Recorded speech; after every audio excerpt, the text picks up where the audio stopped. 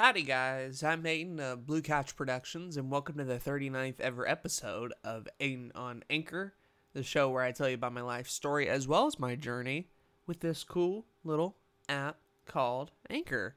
It is currently January 11th, 2020, 12:48 p.m., although I'm sure this episode that you're listening to probably won't even come out until February, which makes the topic that I'm going to talk about probably old news, but believe me, at the time of recording this is the hottest news, and I still wanted to have an episode recorded about it, but I'm just ahead. I have 3, and everything in January has already been recorded, so I can't put this earlier in the schedule and release it earlier. So that's just what we're gonna do. We're just gonna roll with the punches. What are we talking about today?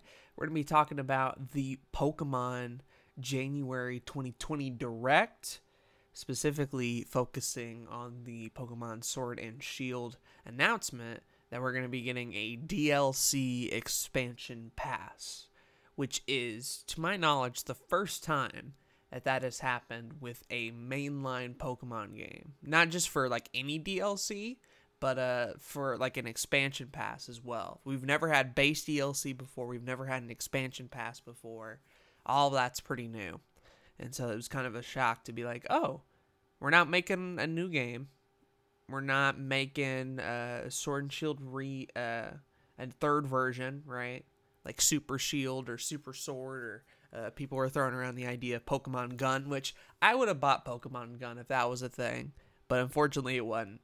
So we're not getting a third version. We're not getting a remake.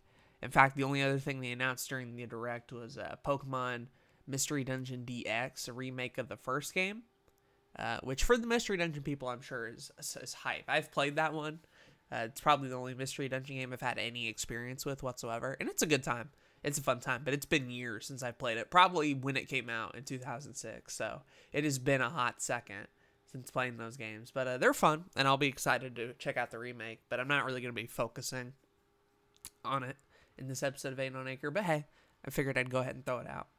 But yeah, this DLC news for Sword and Shield kind of threw everything into craziness, into chaos. You have a lot of people who are not sure what to think about it. You have a couple of people that are mad about it, and they're like, "Look, Pokemon Sword and Shield already kind of felt rushed in places," and I kind of agree. If you saw my review of Pokemon Sword and Shield, they think the game was already rushed and put out and was missing a lot of features like the Pokedex. And a couple of explorative areas, and the wild area felt pretty short, and the story wasn't really all that in-depth. And so some people are mad that this DLC is coming out and is adding some of that, but that it wasn't in the main game to begin with. That's a fair argument. There are also people who are mad just at the idea of DLC itself and not necessarily Pokemon getting DLC. And I probably also understand that argument as well. If you don't like DLC in general, I doubt that this is really going to change your mind. It's not one of those things where it's like the tiny little free add-on. It's more of like $30 of substantial content. You're getting a lot here. Basically 2 whole stories, 2 expansive areas, 200 Pokemon, legendary Scalarian forms, new characters, presumably new stories as well with their own themes. That's a lot of content. They were going to have to charge for it. I think 30 is a fair price for what you're getting altogether. Granted, we don't know a whole lot about it other than a teaser trailer, some images, some characters, and a little bit of gameplay. But it's going to be coming out this year anyway, so you're probably going to hear my thoughts more about it later when they actually come out and get it.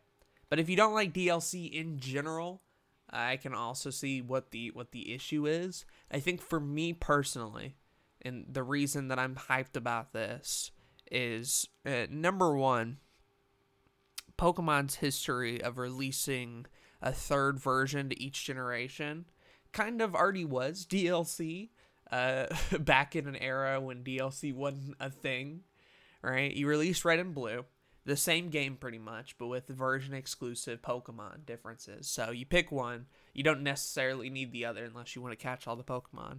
And then a third version came out, in this case, Yellow, that added a couple of new features, a couple of minor improvements, a couple of new Pokemon, and cost the same price as Red and Blue.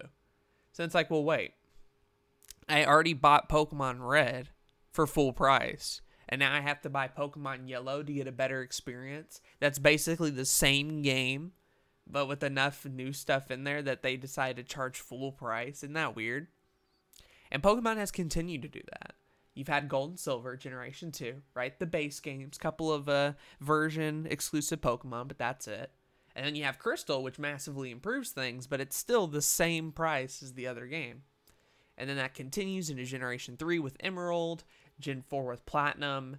Gen 5 gets even more crazy, in my opinion, where the third version is actually 2 games instead of 1. So you get Black and White, those are the first ones, and then the third game is Black 2 and White 2. So not only is it a third game with a bunch of improvements, it's still the same price as the original, but now there's 2 of them. So those also have version exclusive Pokemon as well, and slight variations. And it's like, wow, we've gotten out of hand a little bit. Generation 6 didn't have one. Instead, we just had remakes to Gen 3, which is fine because those were new games. And then Gen 7 had Ultra Sun and Ultra Moon. Again, kind of taking that concept of 2 third versions that are the same price as the original. And so honestly, moving forward, I would rather have a system where we are exclusively just paying for the new stuff and we're not having to rebuy the same game over again for full price. Because here's what would have happened with Pokemon Sword and Shield. Had they decided to make a third version, that third version would be $60. It'd be the same base game. It would have the same version exclusives, maybe a couple of new ones here and there, right? It would have a new legendary and a couple of new areas, and it would be a $60 game. And nobody wants that.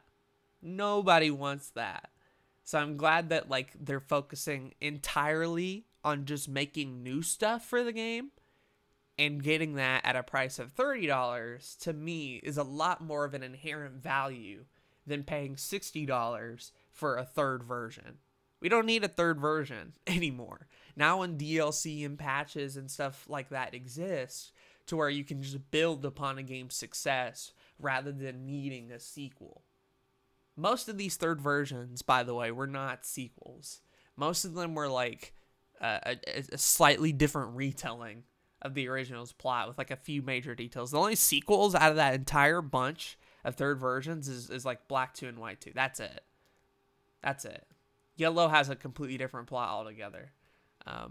But most of them are straight up just the same game over again. So going forward, I like this idea of a DLC model more if it means that we're not getting more third versions. And that seems to be where they're headed. They talked about in the Direct how they used to do all these third versions and stuff, but that they're not going to in favor of this DLC model. And I'm a fan of that, especially for games like Sword and Shield, which do need substantial improvement and don't need just a minor change up, right? Some games are already so good, you can get away with the minor change up, and that's fine. But these past recent Pokemon games, I felt, have really needed a bit of an improvement, and we just haven't gotten that. X and Y never got the third game, so all the problems that it had stuck. Sun and Moon basically got Sun and Moon again with Ultra Sun and Moon, but with plot details, which means all the issues that we had with that game stuck. And it looked like, pretty much, Sword and Shield, a game that multiple people had problems with, probably the most controversial Pokemon game, was going to get another third version that didn't fix most of its problems. And so it's well, if they're not going to fix problems like that with a third version, and if they're not going to be able to have enough time to do that, since apparently they're busy and they have to have a yearly release schedule, why not just do DLC instead? To me, it's a better use of time. It's a better use of money. And hopefully it gives Game Freak time for whenever they want to do the next generation to really polish that up and to really make it the best it can be. Because here's the thing about this, is this DLC is going to be released throughout the year, and then the Mystery Dungeon remake, but that's not really the same team. And then with all of that, that's it. That's what they're making for the year, which means we're not getting a yearly release schedule for another mainline Pokemon game. It might come out next year, right? We're not sure about that, and it might be announced sometime in December. Who knows? But it looks like, for the most part, that this is all they're working on. And we're not getting another game immediately after Sword and Shield, which is what I'm so glad, because so many people complained about the release schedule and about them rushing themselves and about not having a bigger team and all these production issues that we just heard about throughout the development of Sword and Shield. And it's like, okay, they've at least acknowledged that to the point where they're committed now to fixing Sword and Shield. And instead of being like, well, Sword and Shield came out and nobody liked it, all right, let's move on and make another Rush game. Like, that doesn't solve anything. That doesn't solve anything. I like the idea that we're focusing more on the DLC. And let me be clear, Sword and Shield are fine for me. I like the games, you know. They have issues, but they're not the worst Pokemon games. I like them fair enough. They have a lot of things going for it. And even if you're like a humongous fan of Sword and Shield, the idea of DLC is still appealing because you're getting more of what you already liked. And then if you didn't like it, this is the chance for the DLCs to impress you, to fix some things, to improve some things, and to give Game Freak more time to work on something a bit more substantial for the next round. So to me, it's a win-win either way. I get the arguments of why people aren't a fan of it, you know, but I think given the current scenario that we are in, this is the best route going forward.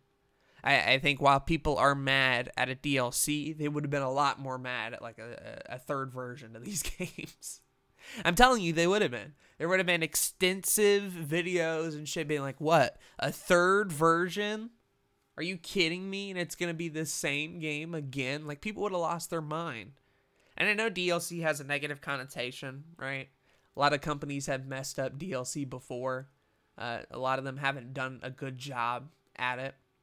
But I feel like Nintendo, specifically with games like Mario Odyssey and Breath of the Wild and free updates to both Splatoon games, that if anyone had a shot at making good DLC, it would be Nintendo and Game Freak specifically. They're going to give you a lot.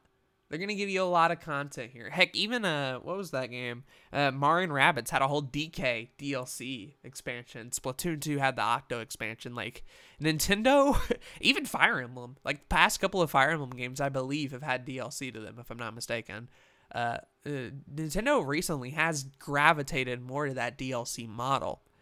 And while some people aren't a fan of it, I think for the most part, a lot of the work that they have done in their DLC, whether it's been Breath of the Wild, Mario Odyssey, Splatoon 2, whatever, they've done a good job at it.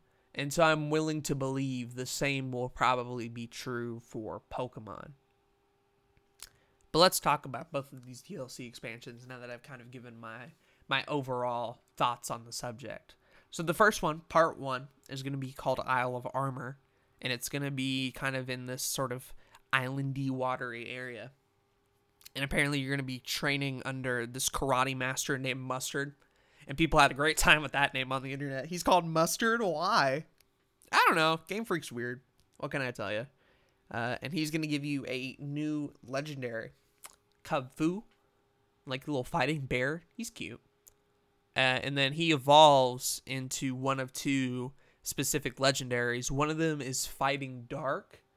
Or I believe, yeah, one of them's Fighting Dark, and then the other one's Fighting Water, and they're both named Urshifu, and they both have different Dynamax forms or whatever. I'm interested in the Fighting Water one a little bit more, personally. I think that one is probably going to be a bit more unique, because we've had like a billion Fighting Dark Pokemon before, but Fighting Water, I think, could be an interesting type matchup, depending on where it fits in. So who knows? And then the other one, Part 2, you get both of them with this $30 expansion pass, by the way, is the Crown Tundra. And this seems to be taking place in an icy, mountainous area where you'll be exploring tombs. The theme of this one is explorations. There's going to be a lot of exploration involved. And you're kind of figuring out the legend of a legendary named Calparex. I've never actually pronounced him out loud before. I've just seen his name written a bunch of places. He's like a floating deer boy with like some Triforce marks around his neck. Like he has little balls around his neck, and those balls have a Triforce symbol. Look it up online if you want to know what I'm talking about. Just sorts like Sword and Shield expansion, like Crown Tundra legendary or whatever. And so we also have that, and it looks like you're gonna have like a dude that'll help you explore that type of shit as well. They also showed off a couple of the rivals. Avery, I believe, is the one for Shield. He's kind of looking like a magic man. He's got like Pokeballs around his hat. And then the other one, oh, I forget. It's like a pink girl. I don't know her name. specifically. I forgot. A lot of people like her a lot more, presumably, because the internet.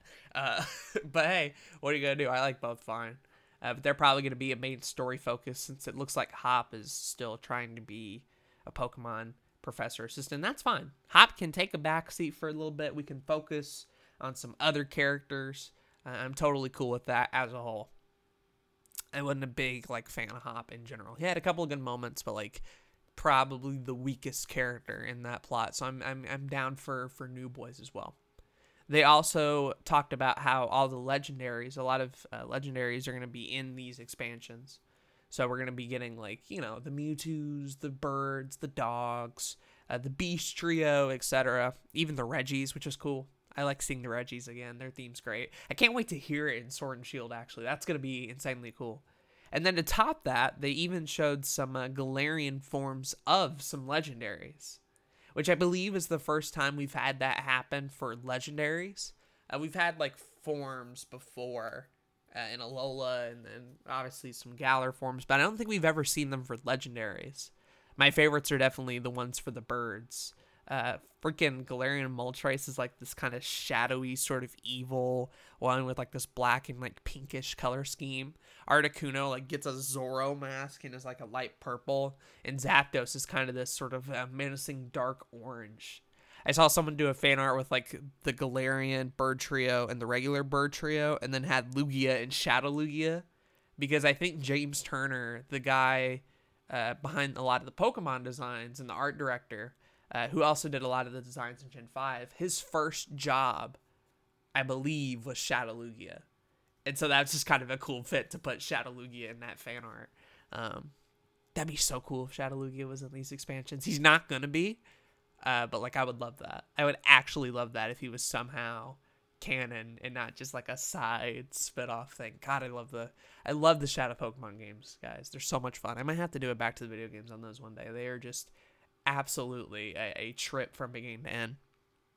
But yeah, they showed all these legendaries. There's also going to be Galarian forms of the Reggie trio. I like there's an electric one that floats, and then there's another one with a big kind of dragon hand, I guess. I don't know how to describe it.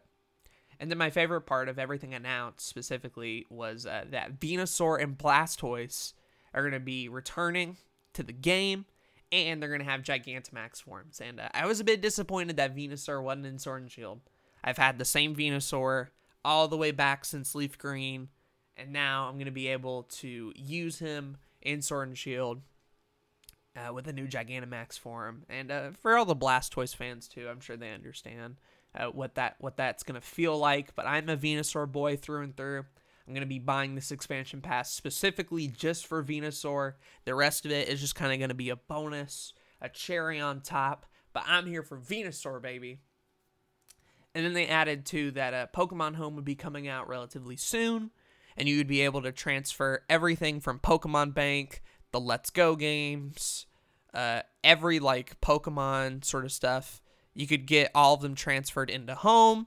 And then from Home, you can put it into Sword and Shield as long as they appear in the decks.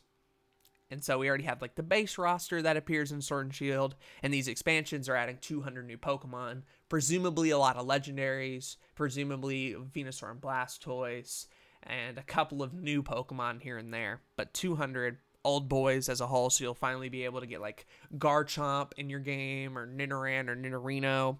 And if they appear in the game, you're going to be able to transfer them. So I'm going to be able to transfer my Venusaur all the way from Leaf Green into the main games, and that's super exciting. They even made it a point to mention that, if you don't buy the expansion pass, but still want to transfer those boys, you're allowed to, basically. And you can even trade with other Sword Shield players who have bought the expansion pass if you want those specific Pokemon. That's going to be a thing as well. And of course, that got me thinking as well as wait, we're going to be adding 200 Pokemon back. That's still not all of them. Are they planning to do more DLC after this? Right? Because that's not going to be everybody, but that's going to boost up the number a good bit. So I wonder if these do well, are they going to be planning more down the road if people like them? Are they going to try to like test the waters and see what people think about like Pokemon DLC? Because a lot of this does depend on execution. I will say a lot of this is going to depend on how well they manage to pull it off and execute it. But I think if people like it enough, that potentially there's a reason just for the remaining old Pokemon to come back, that they might do it. And that's always going to be the free part of these DLCs, is being able to transfer more and more old Pokemon and adding more boys to the decks. It's just cool in general. So, yeah, I think overall I'm a fan of what I've seen so far. Again, a lot of it's going to come down to the execution. I'm super happy that Venusaur is going to be in the game. I'm super happy that we're doing DLC rather than a third version. I think it's a better model going forward.